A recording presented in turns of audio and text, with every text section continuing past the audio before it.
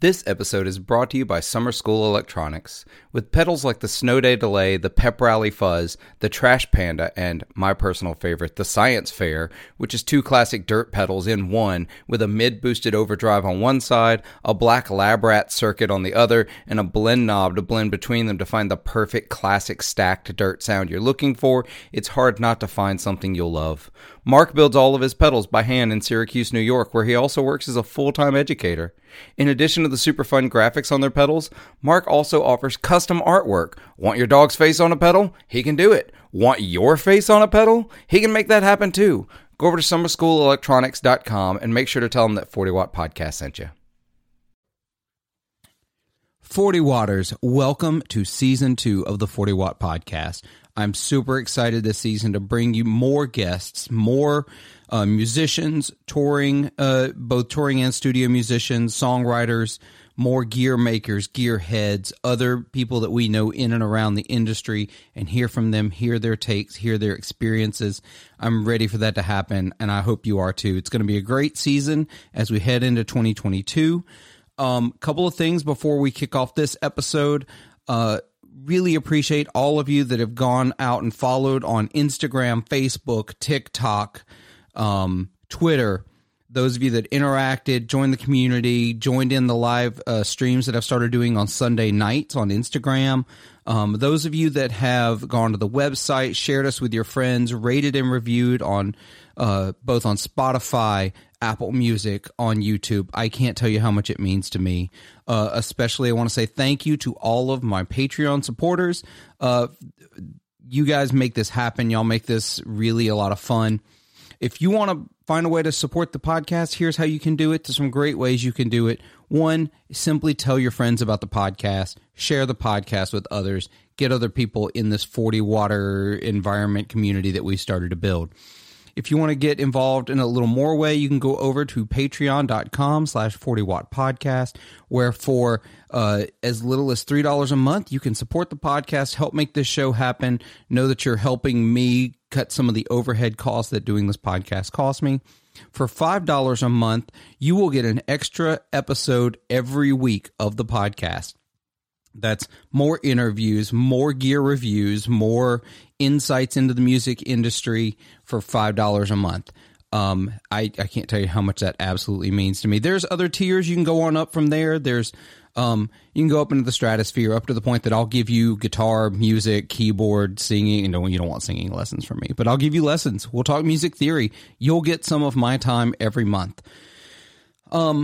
So go over to the website, 40wattpodcast.com. Go to Patreon, patreon.com/40 Watt Podcast. You can find all the links, all the information there. And I'm really excited to get in this season. Enjoy the show.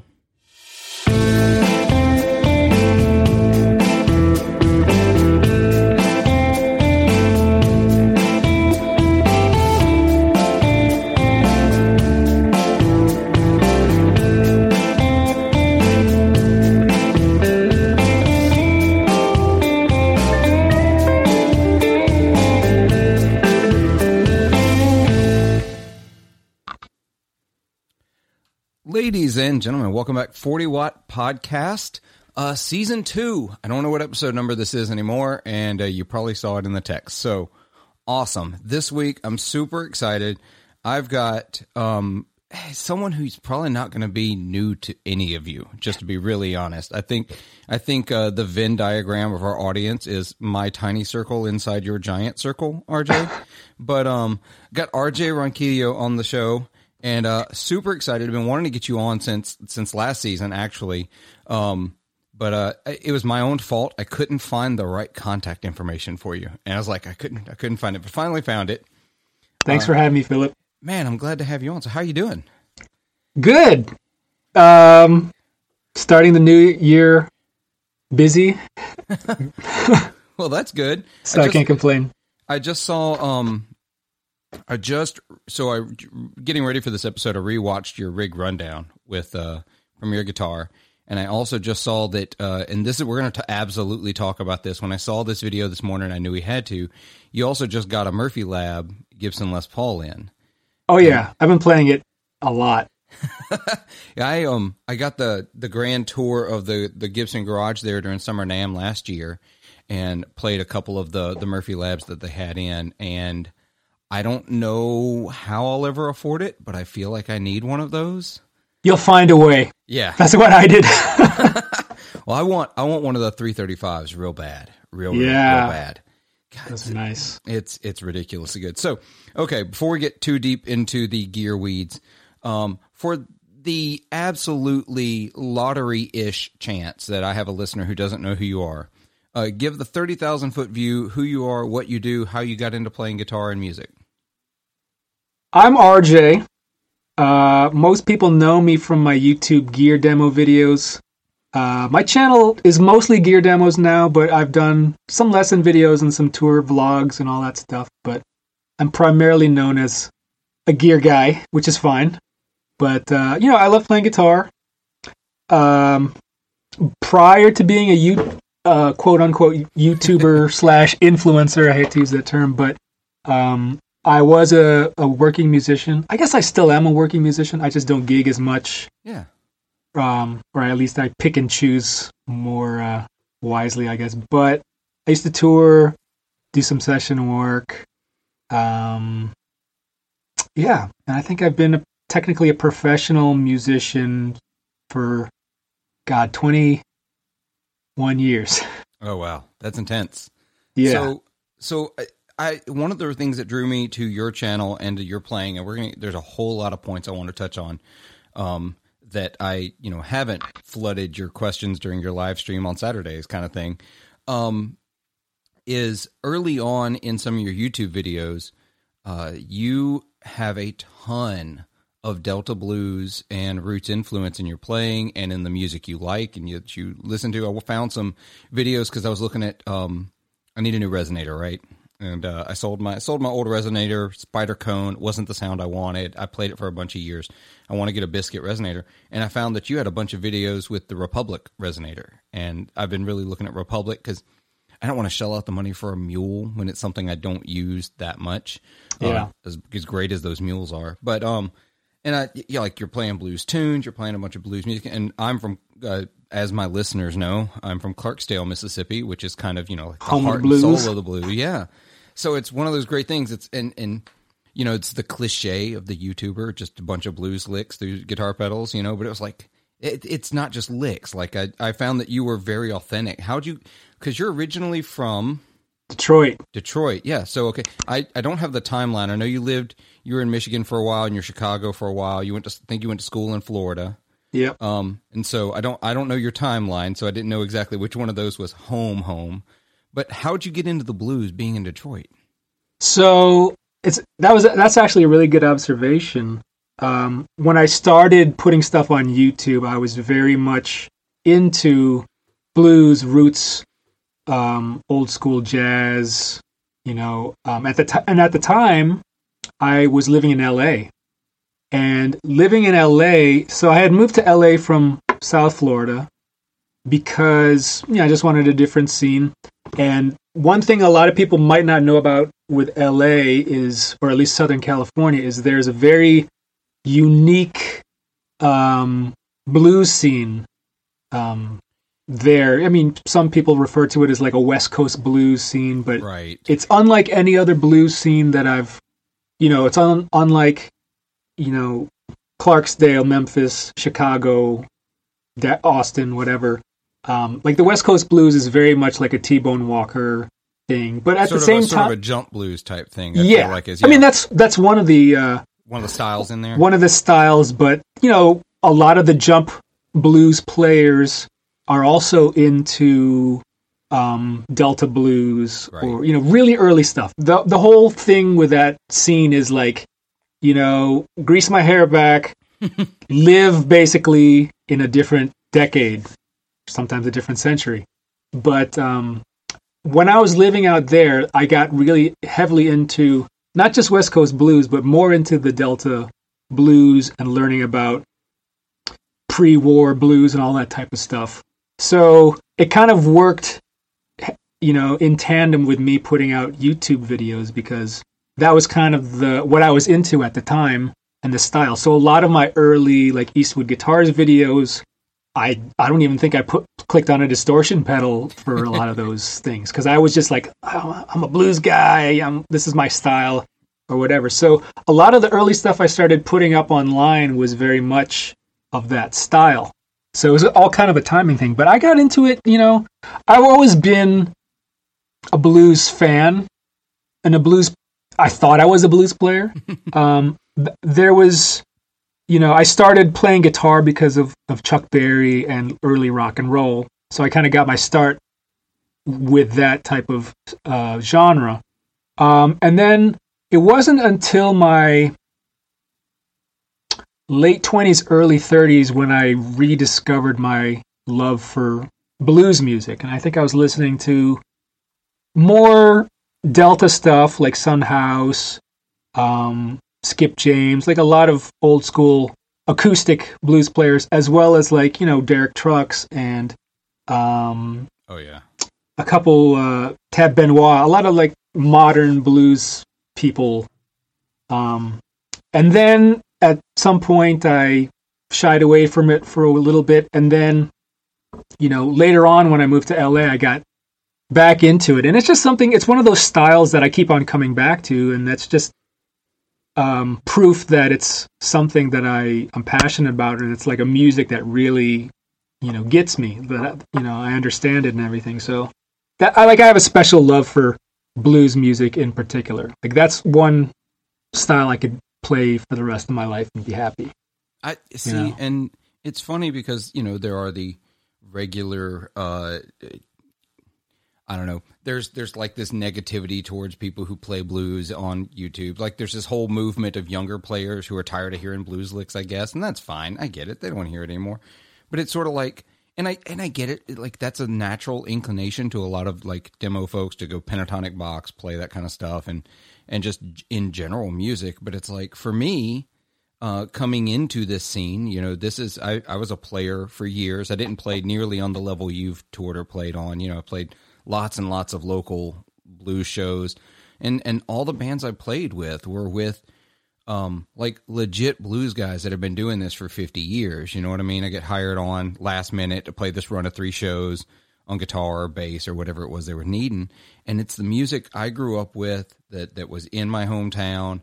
And so for me, it's like, I'm not trying to do anything. This is just who I am. It's like part of the blood. You can't get it out of there. And it's refreshing to see somebody else out there doing it and doing it so well and so authentically. So you sort of questioned when you said call yourself a blues player. No, I'd call you a blues player. It's about as authentic as I've heard on YouTube. There's a lot of inauthentic blues on YouTube.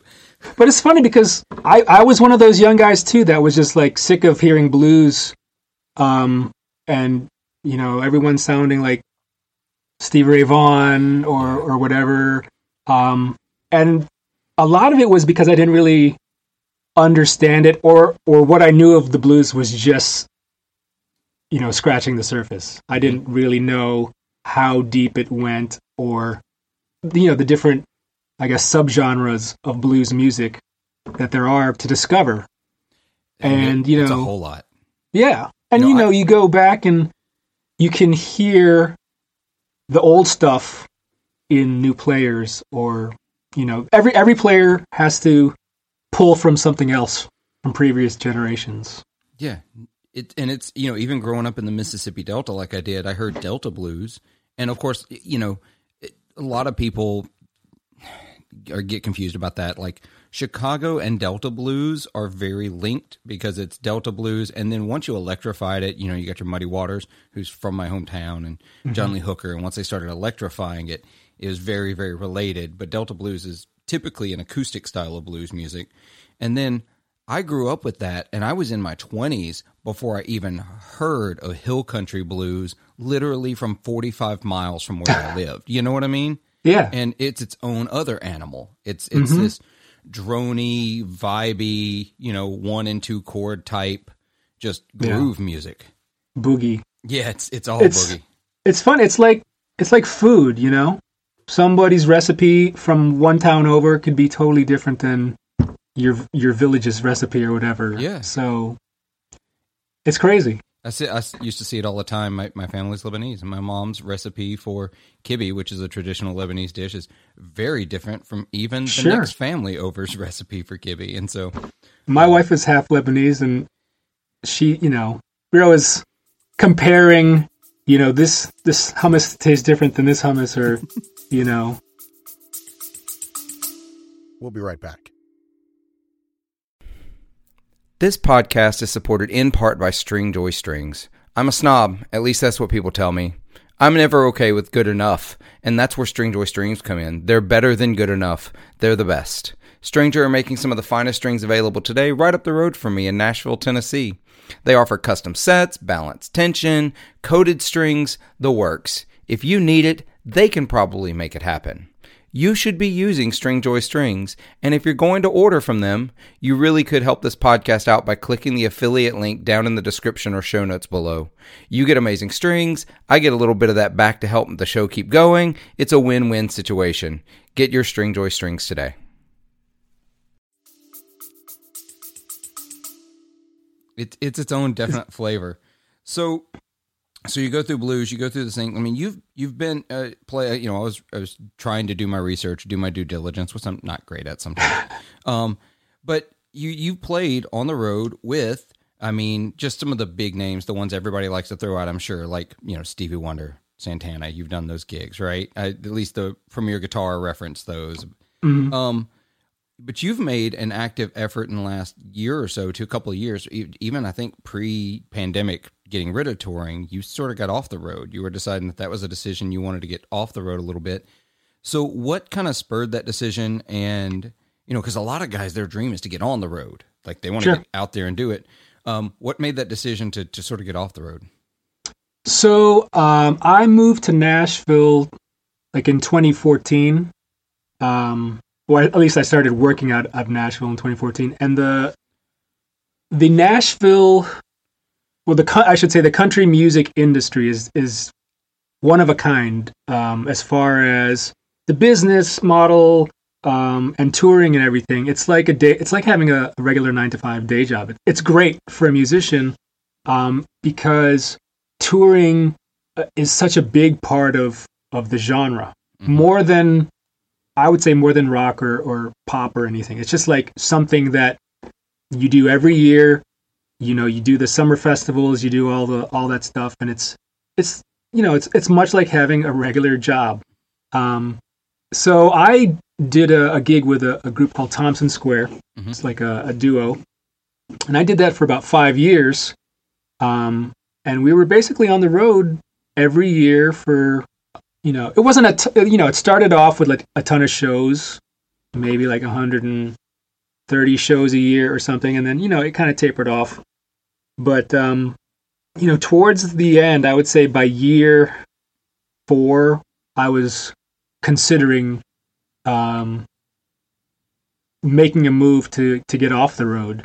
Partially because I was so worn out. I was so exhausted from the traveling because, I always say this, that I play the gigs for free and I get paid for the traveling and waiting around and waking up at 3 a.m. and all that stuff. That's that's the work. The music is the fun part. Except for sound check. I hate sound checks. we used to joke that when we'd play gigs, that we were playing for free. It was the setup and tear down of all the equipment that we were actually getting paid to do. Exactly. You're getting paid for your time, basically, out on the road to be away from home. But it's still very comfortable.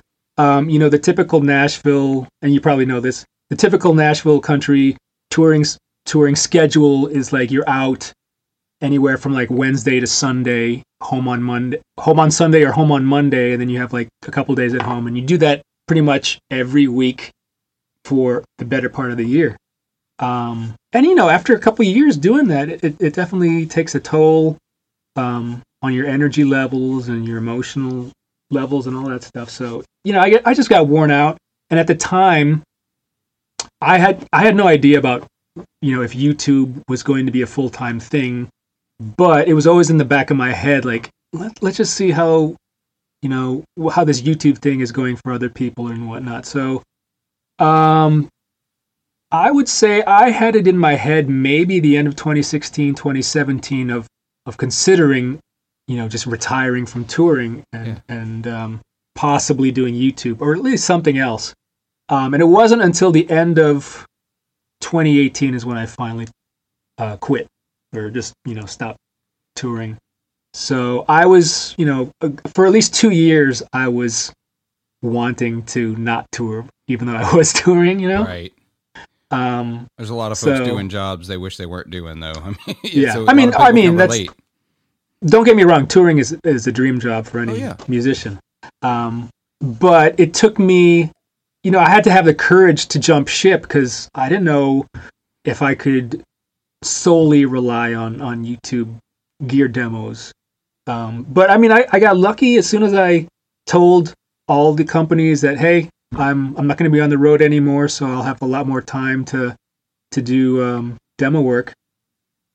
Like an avalanche, like they just started throwing me gear and like, here, do that, So, since 2018, it's just progressively been great, and I'm pretty happy with where I'm at. And it's I always get asked if I miss touring, and there are some times where I do, but like I always say that I miss the shows, I miss the camaraderie, but if I have to ride on a bus for 10 hours with you guys in a stinky bunk, I'll pass, Yeah, miss the show and you miss the hang, but not the all the other parts of it.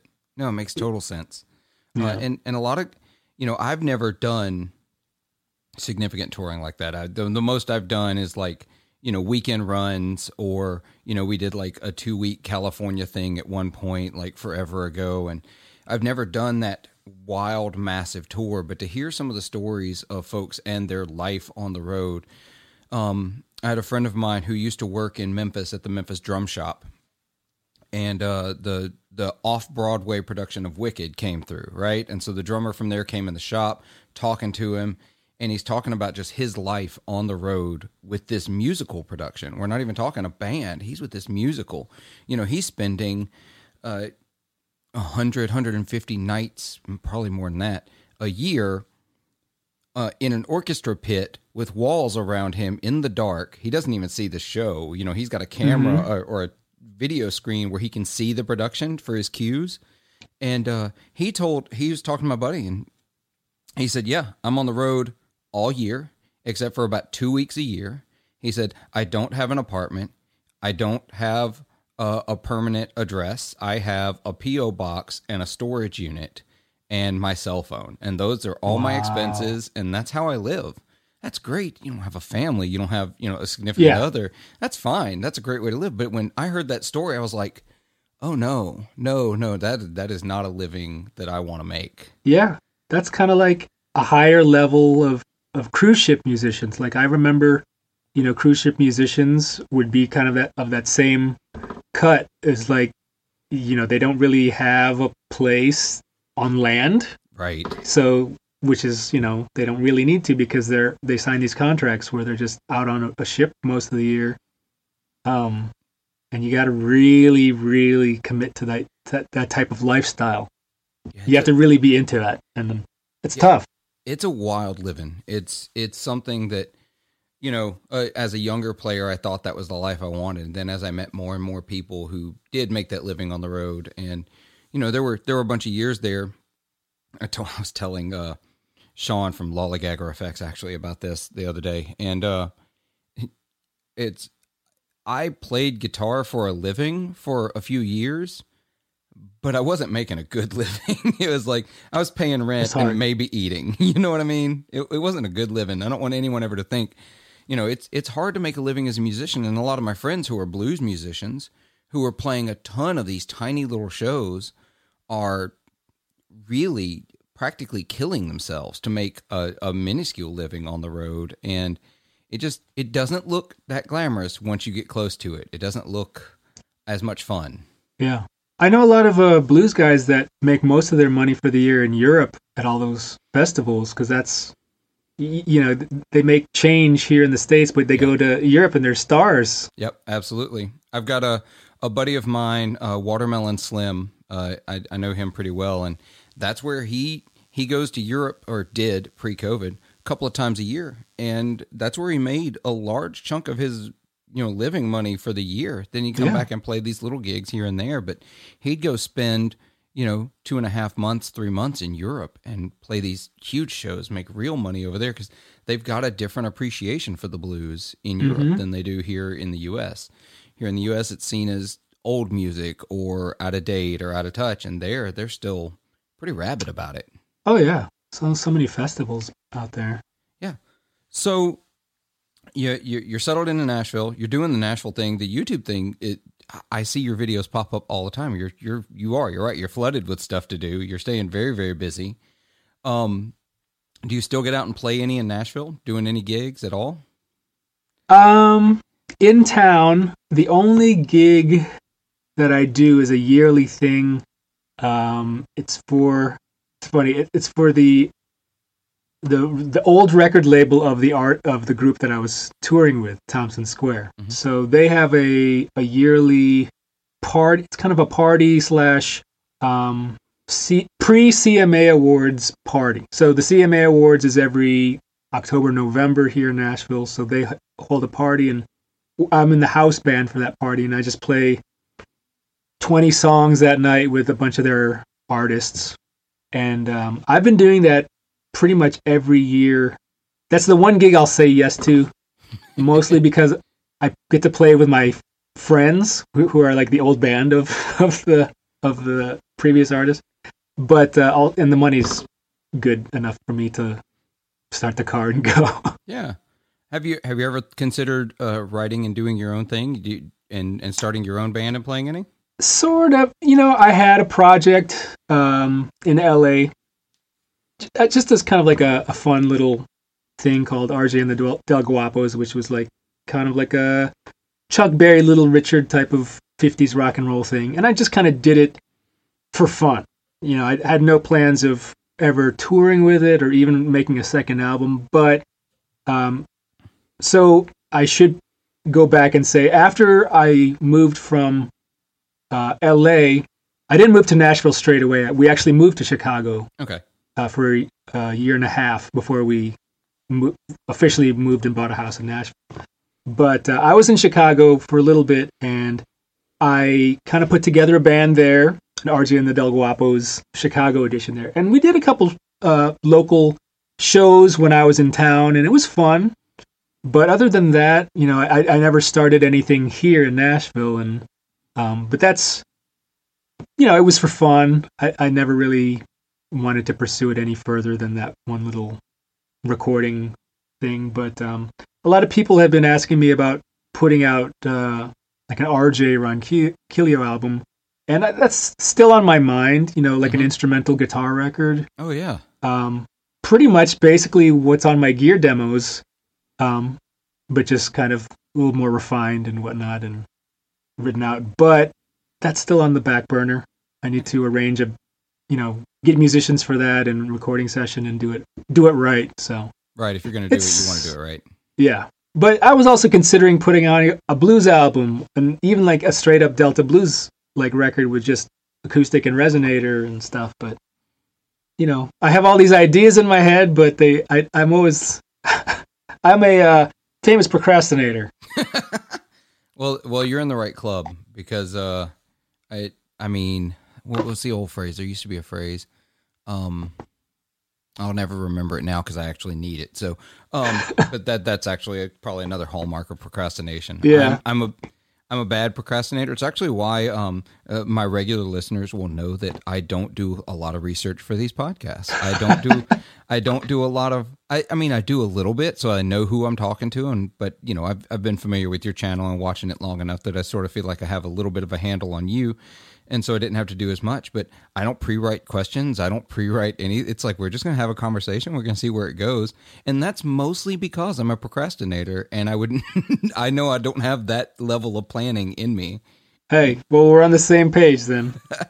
But yeah, it's It's sort of like the stuff I've done. The bands that I've put together they've never been original stuff. That's always just been blues cover gigs and stuff like that. And I love doing those, and I do them very much my own way, mostly because I've been an improver my entire life. And, I'll learn the signature riffs and roughly the lyrics, and then it'll be what it becomes. We don't rehearse, we just play. And that's what I loved about the blues culture. It's very much hey guys, we're going to do this song. It's a shuffle.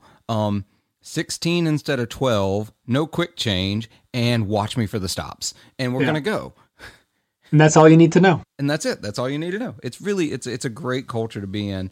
But it seems like instrumental records are sort of, I'm seeing there's always ebbs and flows, but I'm seeing like a growth in them a little bit. Like, Tom Bukovac put something out last year that's incredible. If nobody's gone and listened to it and bought it, give him a little bit of money. Because that's a fantastic record if you want to hate your own guitar playing. The thing about that record that people need to understand is it's like there's no shredding really in it. Mm-mm. It's all it's pure melody. And it's so tasteful. And you don't get that a lot. I don't think I've ever heard a guitar instrumental record that got my attention with just pure, like, really good melodies. Yeah. Like, I can't even tell, like, if what was written as a melody and what was his improv, because they're on the same level, Yeah, he's a ridiculous player of another caliber that maybe the best. I hesitate to say anything's the best part of the pandemic. There's not a best part, but one of the not so terrible parts is my discovery of Tom Bukovac and hearing him play. And just, I need to sit down at some point and just start watching his videos as lessons and just learning to play the things he's playing, because it is an absolute master class in phrasing. Mm-hmm. Absolutely. It's ridiculous. So, lots of gear. You see lots of gear come through. I noticed, and I had a patron. I'm going to shout at David because I have some patron questions for you, because I asked my Patreon supporters. Said I was going to have you on the podcast, so I wanted to have them ask a couple of questions. And one of them said, David said, appreciated your 80s sound breakdown where you recreated the 80s LA session guitarist direct AOR sound. So yes, this is where you're an anomaly too, is that you're steeped in the blues, but also like this 80s rock thing is a thing that you come to very natively. So how did that come about? So I do go through phases of what stuff I'm into. So sometimes you'll see like a bunch of videos. You probably, there was probably a period last year or 2 years ago where I was just doing videos on 80s stuff, Floyd Rose guitars and all that stuff. So, I go through phases, but musically, yeah, absolutely. 80s hard rock, metal, hair bands, whatever, was a big part of my youth. I grew up, I'm a child of the 80s, a teen of the 90s, and those decades for music were some of the best. So I have to go back and revisit stuff that I didn't like as a kid. I saw the Def Leppard Hysteria tour, but that's because my sister dragged me to it. I wasn't into Def Leppard back then. Because of the poppiness of the guitar tones and the production of that record and everything. So, I mean, later on in high school and college, I learned to love that. But, it's something that I've been doing a lot of is revisiting stuff from the past that might have gone over my head at the time. And just rediscovering, the little idiosyncrasies of, a particular piece of gear or style of music or something. Like AOR music, I never really knew there was a term for what people are calling AOR, this melodic rock, hard rock, really, poppy stuff. And so I'm like, going on a deep dive on YouTube and Spotify, like trying to like figure out what are AOR bands, and like come to find out there's like a huge resurgence in Europe, like Sweden and Italy, of Oh, these new AOR bands that sound like they could have come out in like 1990 or 1989, of just like, unapologetic power metal pop records. It's weird. that is really, And they sound killer. it's weird how music does that cyclically, though. It's like something, it always comes back in some form or fashion or another, and you see it.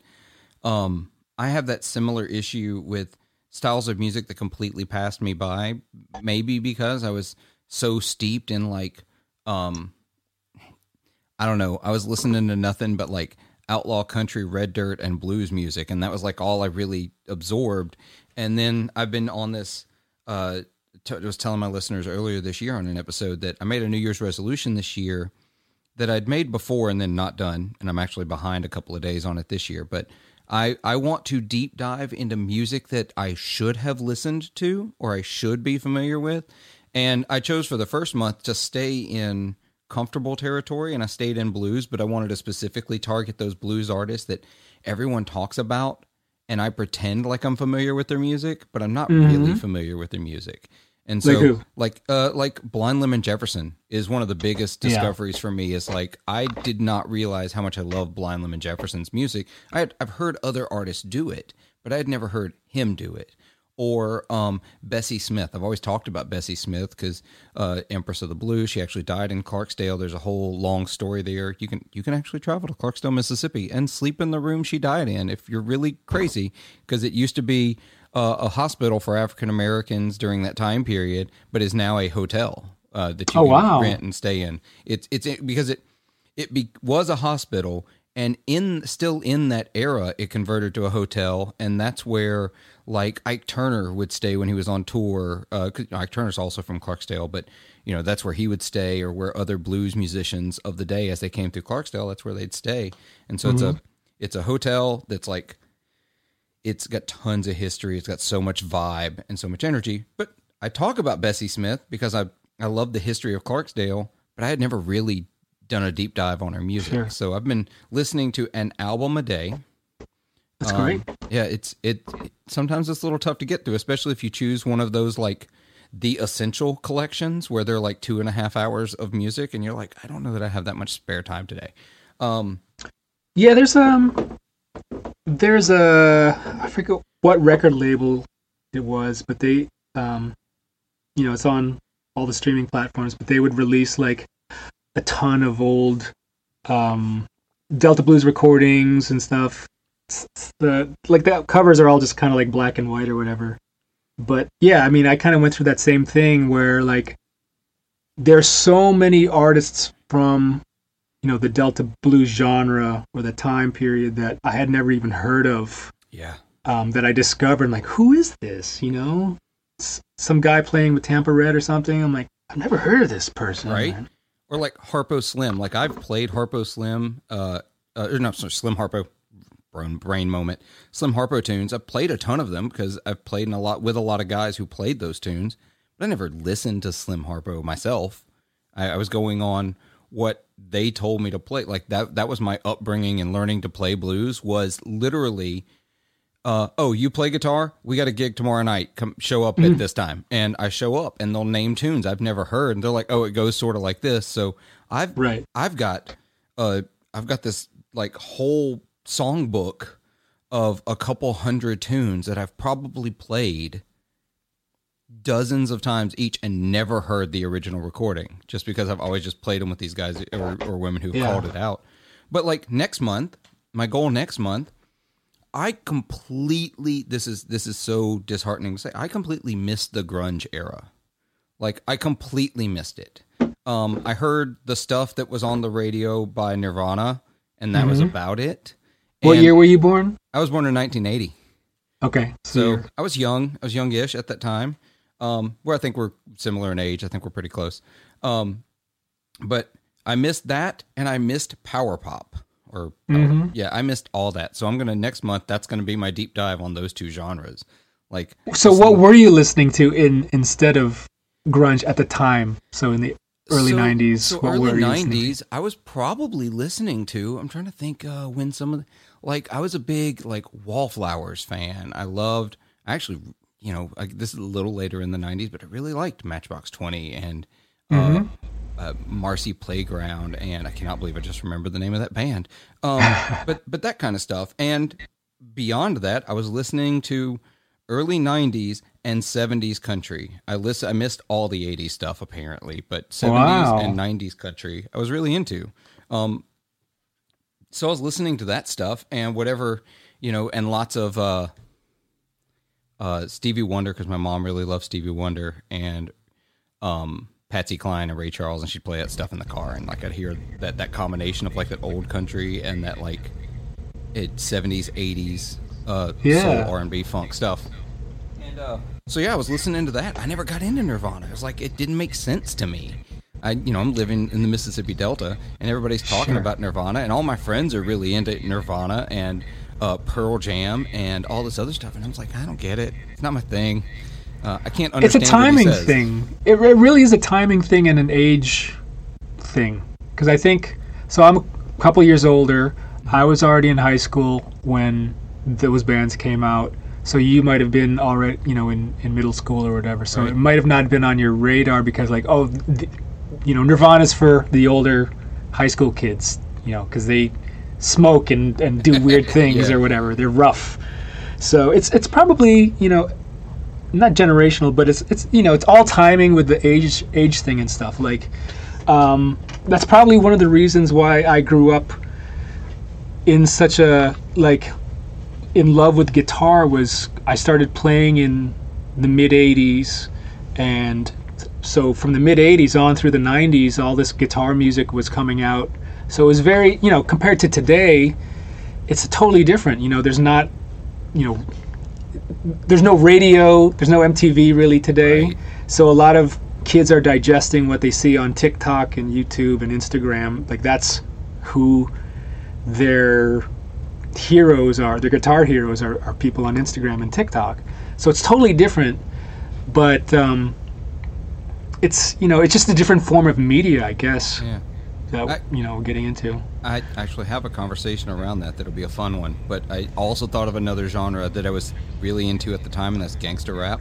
So, like, Dr. Dre's Chronic came out about that time. Yeah. And I got really, really into Snoop Dogg and Dr. Dre, and Nate Dogg was actually from Clarksdale as well, and like I knew him and his family. And so I got, you know, into that for a time there. So, you know, grunge completely went right by me. So I think when even it's funny because, like, when those albums, when like the Chronic came out and those records came out and Snoop Dogg, you know, even though we were listening to grunge, we were still, you know, that was on MTV just as much. So we were all buying that stuff too. So there was an article that came out, and I think both Rhett and Rick Beato have done a video on it, and it popped up on TikTok. I'm still building YouTube. It's a different animal for me. I started this podcast never thinking I would do YouTube, and so I've been like embracing YouTube since I started doing it, especially since I changed platforms and I use this for video. I'm like, I've got the video, may as well put it up. But I've been really on TikTok lately, and a guy shared the article from The Atlantic that said that 70s, 80s, and 90s music is outperforming music since 2000 by a 70%. It's like 70% of the music listened to today is from the 70s, 80s, and 90s. And I'm sure that metric is from Spotify or Apple Music, or I didn't read the whole where he got his statistics from. But he shared it. He tried to, the guy who originally shared it, tried to make an argument that it was about a quality of music. And I have this theory that it's not the quality of the music that's gone down. I actually don't think the quality of music has gone down. I think the quantity of music has gone up, like astronomically. And we don't buy physical media anymore. And so we don't have that connection to the music that we used to. You know, you went to the store. You had to go find that CD. Sometimes you had to go to multiple stores to find it. You recorded it off the radio onto a cassette tape. You waited for the DJ to play it, and you recorded it so you could have that music. And we developed these connections with artists and music that we don't today. It's disposable music. I can just pull it up on Spotify because it's there, listen to it, and then never cycle back to that artist again, never think about that artist again, because it was there. I didn't have to go search for it. I didn't have to put money out for it.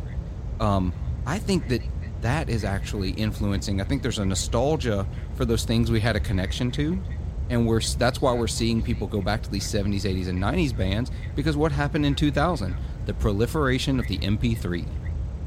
You know, Napster and LimeWire and all those other things where, you know, we'd spend 2.5 hours downloading 3 tracks. What do you think? Yeah, you think there's something there? You think maybe music is not quite what it was? Well, absolutely. I didn't read the article, nor did I see Rick or Rhett's video. Sorry, guys. But I haven't watched their videos either. Your point of quantity is totally correct. I think the music landscape is totally oversaturated, but that's also, you know, that's a plus and a minus. It's a plus for anybody that wants to make music and put it out there. It's easier than ever before to get your music in front of millions of people, you know, possibly millions of people for free and instantly. So there's that. So there's obviously more artists, unsigned artists that are out there to discover that are on Spotify, because anyone can put anything on Spotify or, you know, all the streaming platforms. And then I do feel that it's a combination of that and what social media is pushing down the I don't want to say down the throats, but it's like, you know, you got a guy skateboarding with cranberry juice to a Fleetwood Mac song, and all these millennials I'll be like, that's great, you know, it's viral, and then they go to discover whatever song that is because it's so popular and everyone's talking about it. So, you know, you get, you know, stuff like that happens. So they're not, I can't speak for young people, but I feel like they're not sitting on Spotify searching for new music. It's kind of like being designed for them. Like, it's kind of like playlists are designed for them. It's kind of being curated by somebody else, which, you know, when we were growing up, it was kind of like that. It was like what my older sibling was listening to, or what my friends were listening to is what I listened to, because I didn't know, you know, you couldn't really discover music other than, you know, radio, MTV, and your close-knit circle. So, and that's what it is today, is just like social media is that vehicle that's pushing that for you. Right. So, I mean, and there's obviously kids probably that are discovering, you know, unheard stuff, unsigned stuff. But, you know, I think we also live in a time where everything has to be instant. So people are not going to have, you know, they don't want to spend the time sitting down and just search for cool new music or go to shows or whatever. So there's that element. And I think there's also an element of throwback nostalgia now. Like, I have my niece is 14 and she's all about 90s culture. Oh, grunge. Wow. She loves Friends. It's like her favorite show. So, you know, and to think about it, like when we were growing up, there was sort of like a 60s throwback thing for a time. Like, everyone was getting into like hippie culture and like dressing kind of like hippies or whatever. So it's kind of like a, you know, it's a circle or whatever.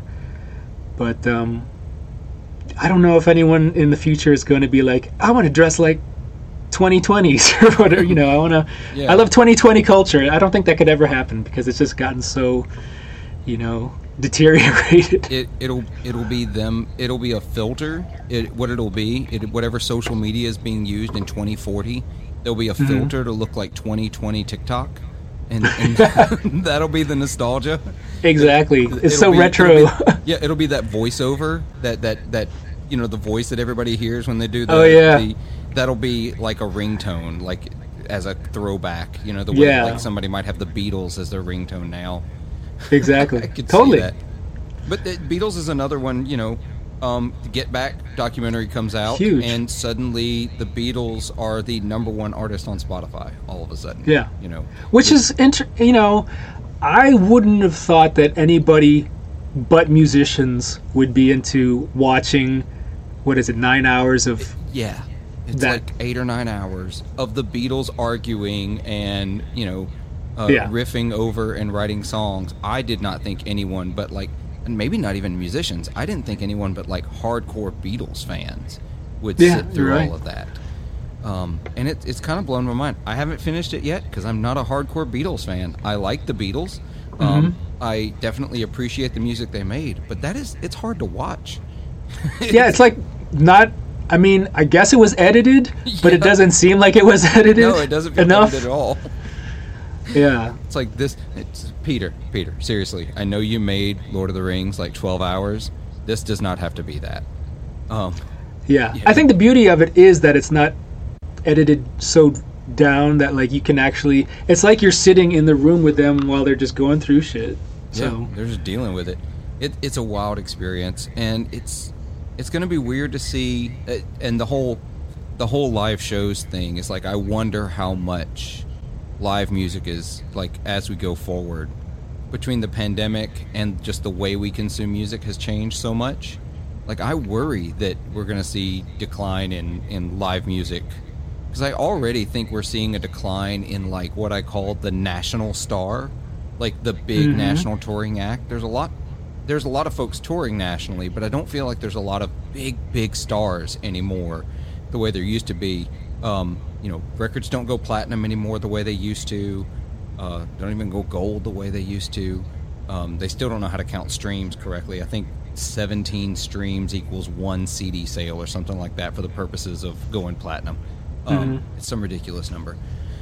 So I don't know. I worry about that going forward. Not being all doomsaying and boomerish about it. Oh, well, when I was your age, I'm not going to go that route. But I do wonder what the landscape of music is going to look like, and part of that is how we consume and find music as well has changed so much. Yeah, I wouldn't be surprised, and I would hate for this to happen, but I wouldn't be surprised if the whole metaverse thing becomes a thing where people go see concerts through a VR headset, or go experience a music festival through a VR thing. That's just too weird. I mean, I'm open to it, whatever. Yeah. It might be cool, tech wise, but it's just too weird. It's too different. It is. I'm strange. old, and I've seen Ready Player One. I know what that world looks like. Yeah. Because obviously that book is prophetic. It's not. Yeah. It's not fiction. Anyway. It's already here. Yeah, it's exactly. So it'll be interesting. Suddenly everyone's really into, it'll be a great day for makers of headphones. So Sennheiser, Shure, JBL, Bose, y'all get ready. That's your day coming right there. They probably already have it set. They're set. Just waiting.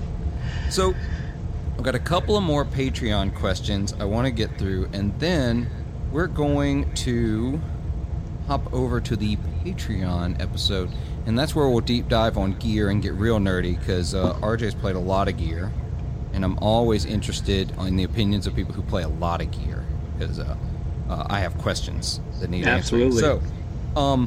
So Andrew, my most recent Patreon supporter, thank you for your support, I greatly appreciate it, asks, it says, we need to know how he keeps his hair so stylish.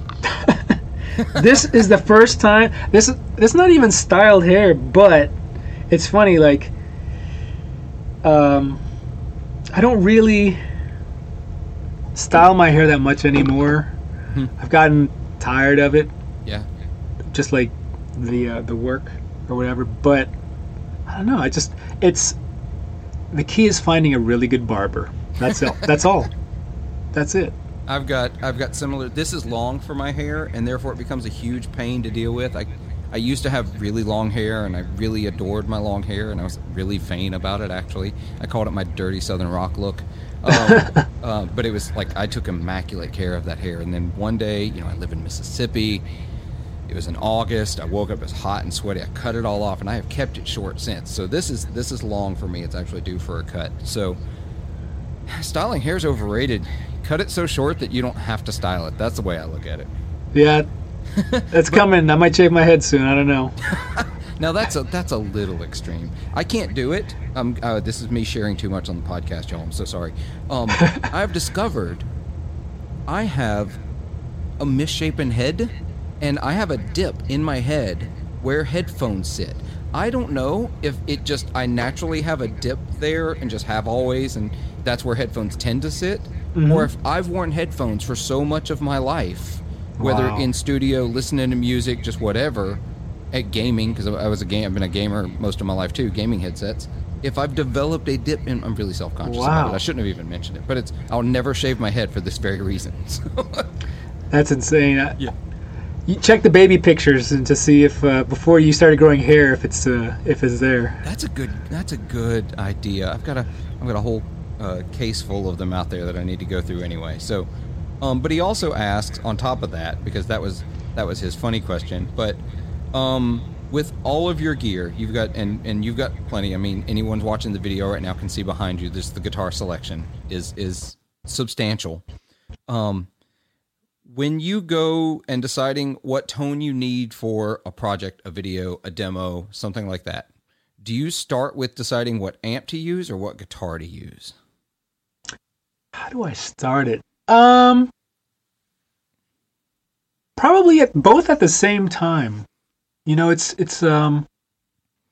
Do you have like in your head, like, and it's probably an unconscious decision at this point, but maybe in your head you have like pairings of amps and guitars already sort of programmed in your head, and you know, like if you grab this guitar, you know you're more likely to plug into this amp?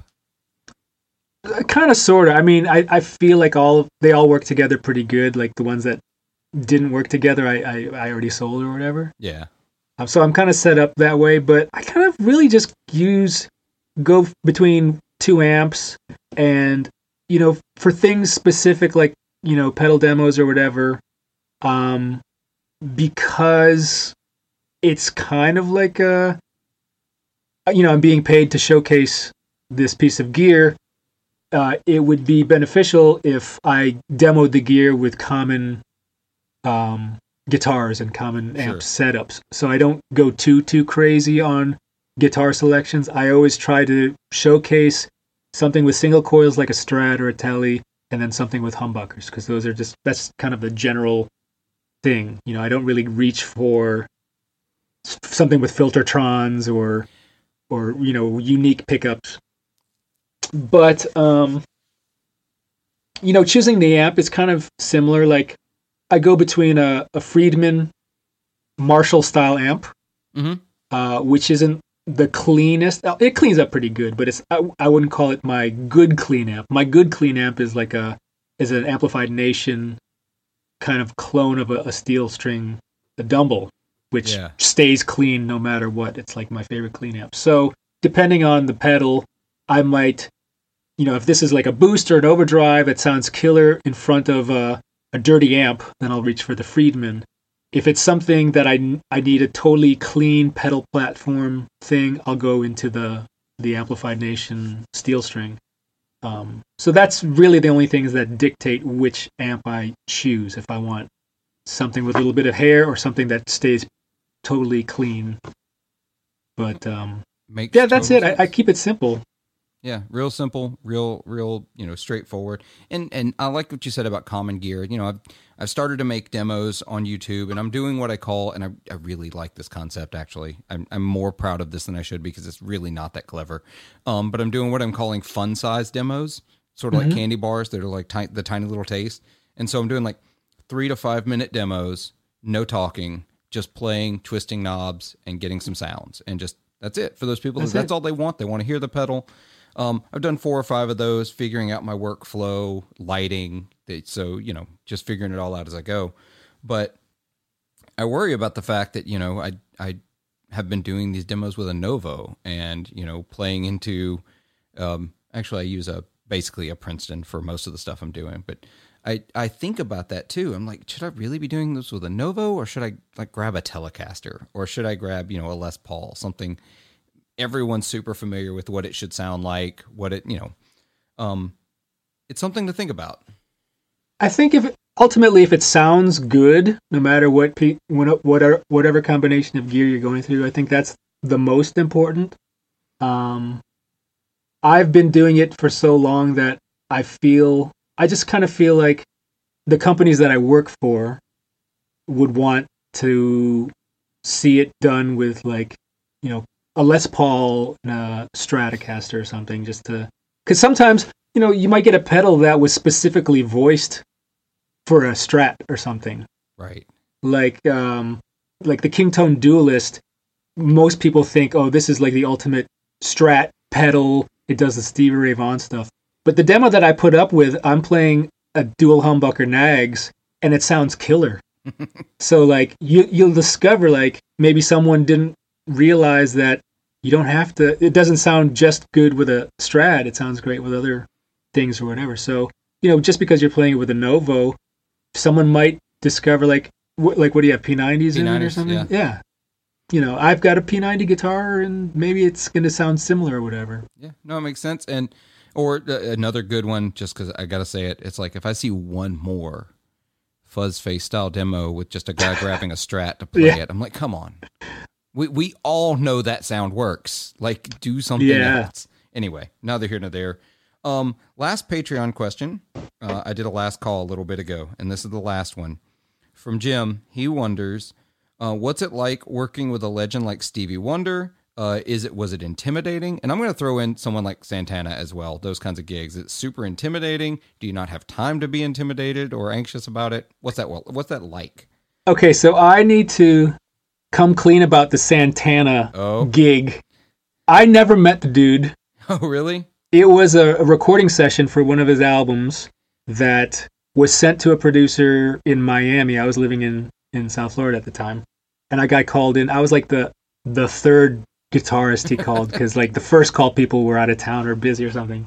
So I wasn't even supposed to be on the session. I was just like a last minute call emergency guy. So it was the earliest tracking of this session. I remember going to this producer's studio, and he had it was a song called Why Don't You and I, which Chad Kroeger from Nickelback wrote. So I heard the demo that Chad had sent to the producer, and it actually sounded great. So I was like, you really need me to, you know, Chad had his PRS freaking going through whatever, Mesa Boogie or something. It sounded killer. But, you know, he wanted to retrack all the rhythm guitars, you know, because basically those albums were people writing songs for Carlos, and then he would just solo on them and put his name on it.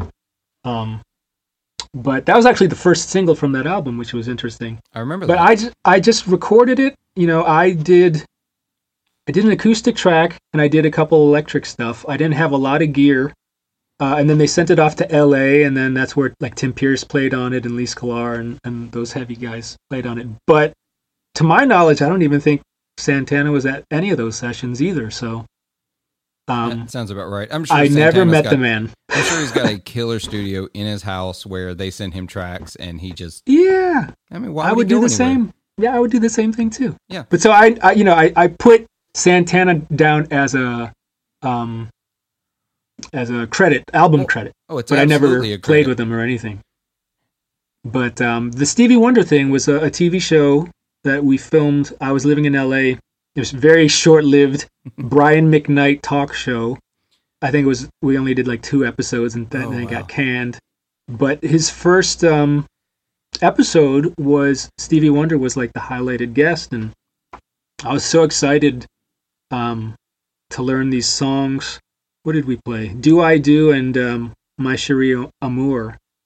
And, you know, he came, it was all one day. We just, I think the band itself rehearsed like one day in a rehearsal space. And then at the show, Stevie came in and we just did a run through, quick camera blocking and all that stuff. And then we filmed it. But, you know, in between takes or whatever, Stevie would be sitting at the piano, and we were all in ear monitors, and he'd be noodling around and singing melodies into the mic, and no one could really hear it except the guys on stage because we had our in-ears in. So like I would hear him playing. What was he playing? He was just like kind of soloing, like a jazz pianist soloing, and I I realized he was playing Giant Steps, John Coltrane, which is like a ridiculous modal jazz tune, and here's Stevie was like basically reharmonizing it, but also playing on top of it. I'm like, I didn't know he could play like that before. And I think he might have actually been singing a melody over it while he was doing it too. And I'm like, is he playing Giant Steps? And it was insane. Of course, I was nervous. What a wild tune to noodle. Just it's probably like, this is a tune I just learned. Oh, that's absolutely bonkers. Like, because I have, you don't know, my listeners know, my undergrad was in music, and I played in the jazz band and did a bunch of, because I went to a very small school that didn't really know what to do with a guitarist, right? Yeah. And so, played in jazz band, did some small stuff, and like anytime anyone ever tried to throw any of those tunes, like no one in that school was going to throw Giant Steps at me, right? And it's like no one, we're not doing Giant Steps. That song is still a complete and utter just you know what? Just send me to the desert with nothing but the clothes on my back, one canteen of water, and tell me to walk to the nearest city. That sounds easier than trying to master Giant Steps. I just don't feel like there's a chance. It's so there's probably in my college career, there was probably a couple weeks where I had that song dialed in, and then it just went to shit. Like I forgot. If you asked me to play it right now, I would totally hit clams and not know where I am in the. Oh yeah, I'd have no clue. I have no clue. Well, that covers this 4-hour regular episode.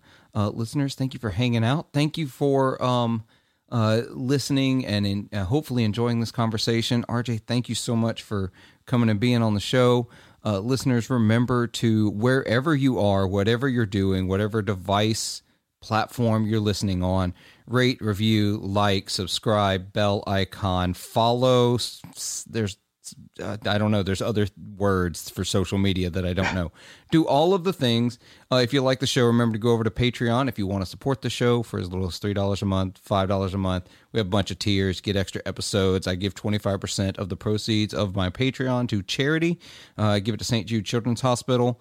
Able to give a great donation in December. Hopefully this coming December, I'll be able to give another great one.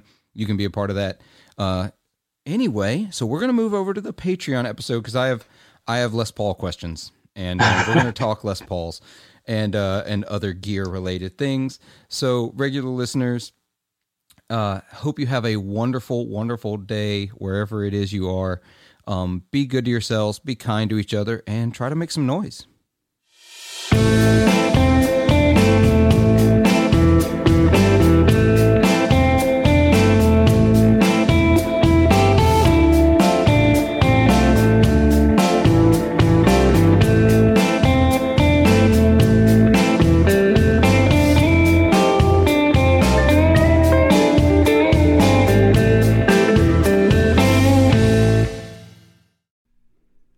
This episode is brought to you by the supporters of 40 Watt Podcast over on Patreon. Go over to patreon.com/40 Watt where for as little as $3 per month, you can help support the podcast and get every episode ad-free. For $5 a month, you'll get every episode ad-free as well as a bonus episode every week. I can't overstate how thankful I am for the support of my patrons and hope you'll consider joining the team and helping keep this show on the road.